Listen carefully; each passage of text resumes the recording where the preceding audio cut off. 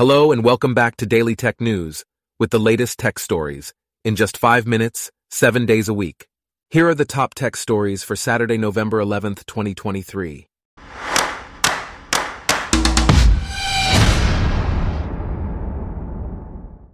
Today's episode is brought to you by Blogcast, your personalized audio feed, available on iPhone and Android.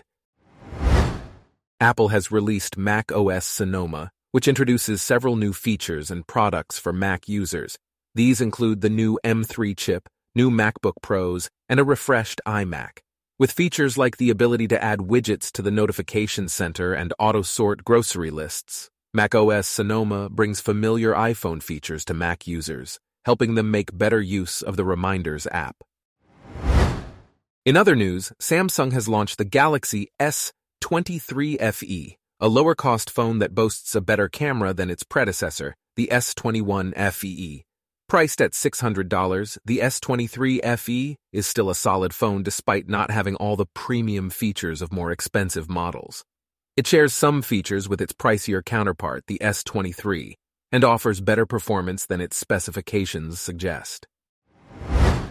Meanwhile, Apple is planning to challenge the EU's antitrust rulings regarding the designation of the App Store as a core platform service. The company wants to continue enforcing the use of its own payment system for developers. Apple has until November 16th to appeal the decision. In an enticing offer, Dell is providing a $75 gift card with the purchase of a Nintendo Switch OLED for $349.99. Although the gift card must be spent at Dell, it's essentially like getting $75 worth of games or other tech for free.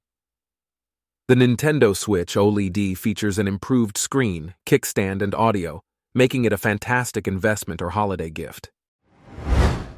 Roblox has discovered that its Gen Z users are the fastest-growing demographic on the platform. For Gen Z, avatars and digital fashion play a crucial role in self-expression in the metaverse. Many find it easier to present their authentic selves through digital means, which helps build connections with others and boosts confidence. Digital fashion also allows for exploring gender identity and experimenting with different body types. Additionally, startups should focus on smart investments, outsourcing, and cash preservation. It is more cost-effective for startups to purchase technology solutions rather than building them from scratch. Tesla, for example, initially outsourced many components for its cars. Building proprietary components unique to the business is a better approach, enabling startups to easily integrate external APIs and save money.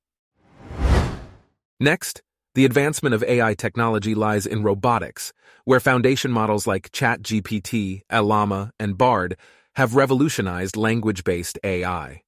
The goal is to develop a more general AI that can be universally applied across all use cases. Reinforcement learning from human feedback has been instrumental in the success of these models. The same technology that allows GPT models to perceive, think, and act also enables machines to interact with the physical world. Cloud computing has made it easier and more affordable to acquire computing resources, resulting in a shift in technology buying decisions from C-suite executives to rank-and-file builders. This shift aligns with the rise of financial products at scale. According to J.P. Morgan, embedded financial services are projected to generate $138 billion in revenue for the industry by 2026. Meanwhile, Meta, formerly known as Facebook, has signed a deal with Tencent Holdings to sell its virtual reality headset in China, starting in late 2024. This partnership will expand Meta's audience and sales in China. The new Meta headset will be a budget-friendly version of the Quest 3 and will feature a more advanced graphic processing unit. However, changes to Beijing's regulations regarding video games and digital content may impact the deal. In a recent development, Microsoft has removed a new feature from the Windows OneDrive app that would prompt users with a quiz before quitting. The prompt, which required users to explain why they were quitting, was seen as an escalation from the previous behavior of simply asking if users were sure. Microsoft has confirmed that this was a test and has since reverted the change. Disney is contemplating merging some of its networks, including the History Channel and Lifetime, into A&E as part of its linear TV plans. The company may also bundle some channels with A&E to reduce costs. Disney CEO Bob Iger hinted that the company might prioritize cost-cutting measures rather than selling some of its linear assets. Lastly, Meta is launching a paid no-ads version of Facebook and Instagram in Europe. Users will have to pay €9.99 per month to enjoy an ad-free experience. After March 1st, subscribers will need to pay an additional fee for extra linked profiles. The service aims to allow users to discover products and brands through personalized ads, but comes at a cost of approximately $20 per month to disengage from ads on social media platforms. Our top tech stories for today are brought to you by Blogcast, your personalized audio feed. Download the free Blogcast app on your iPhone or Android today.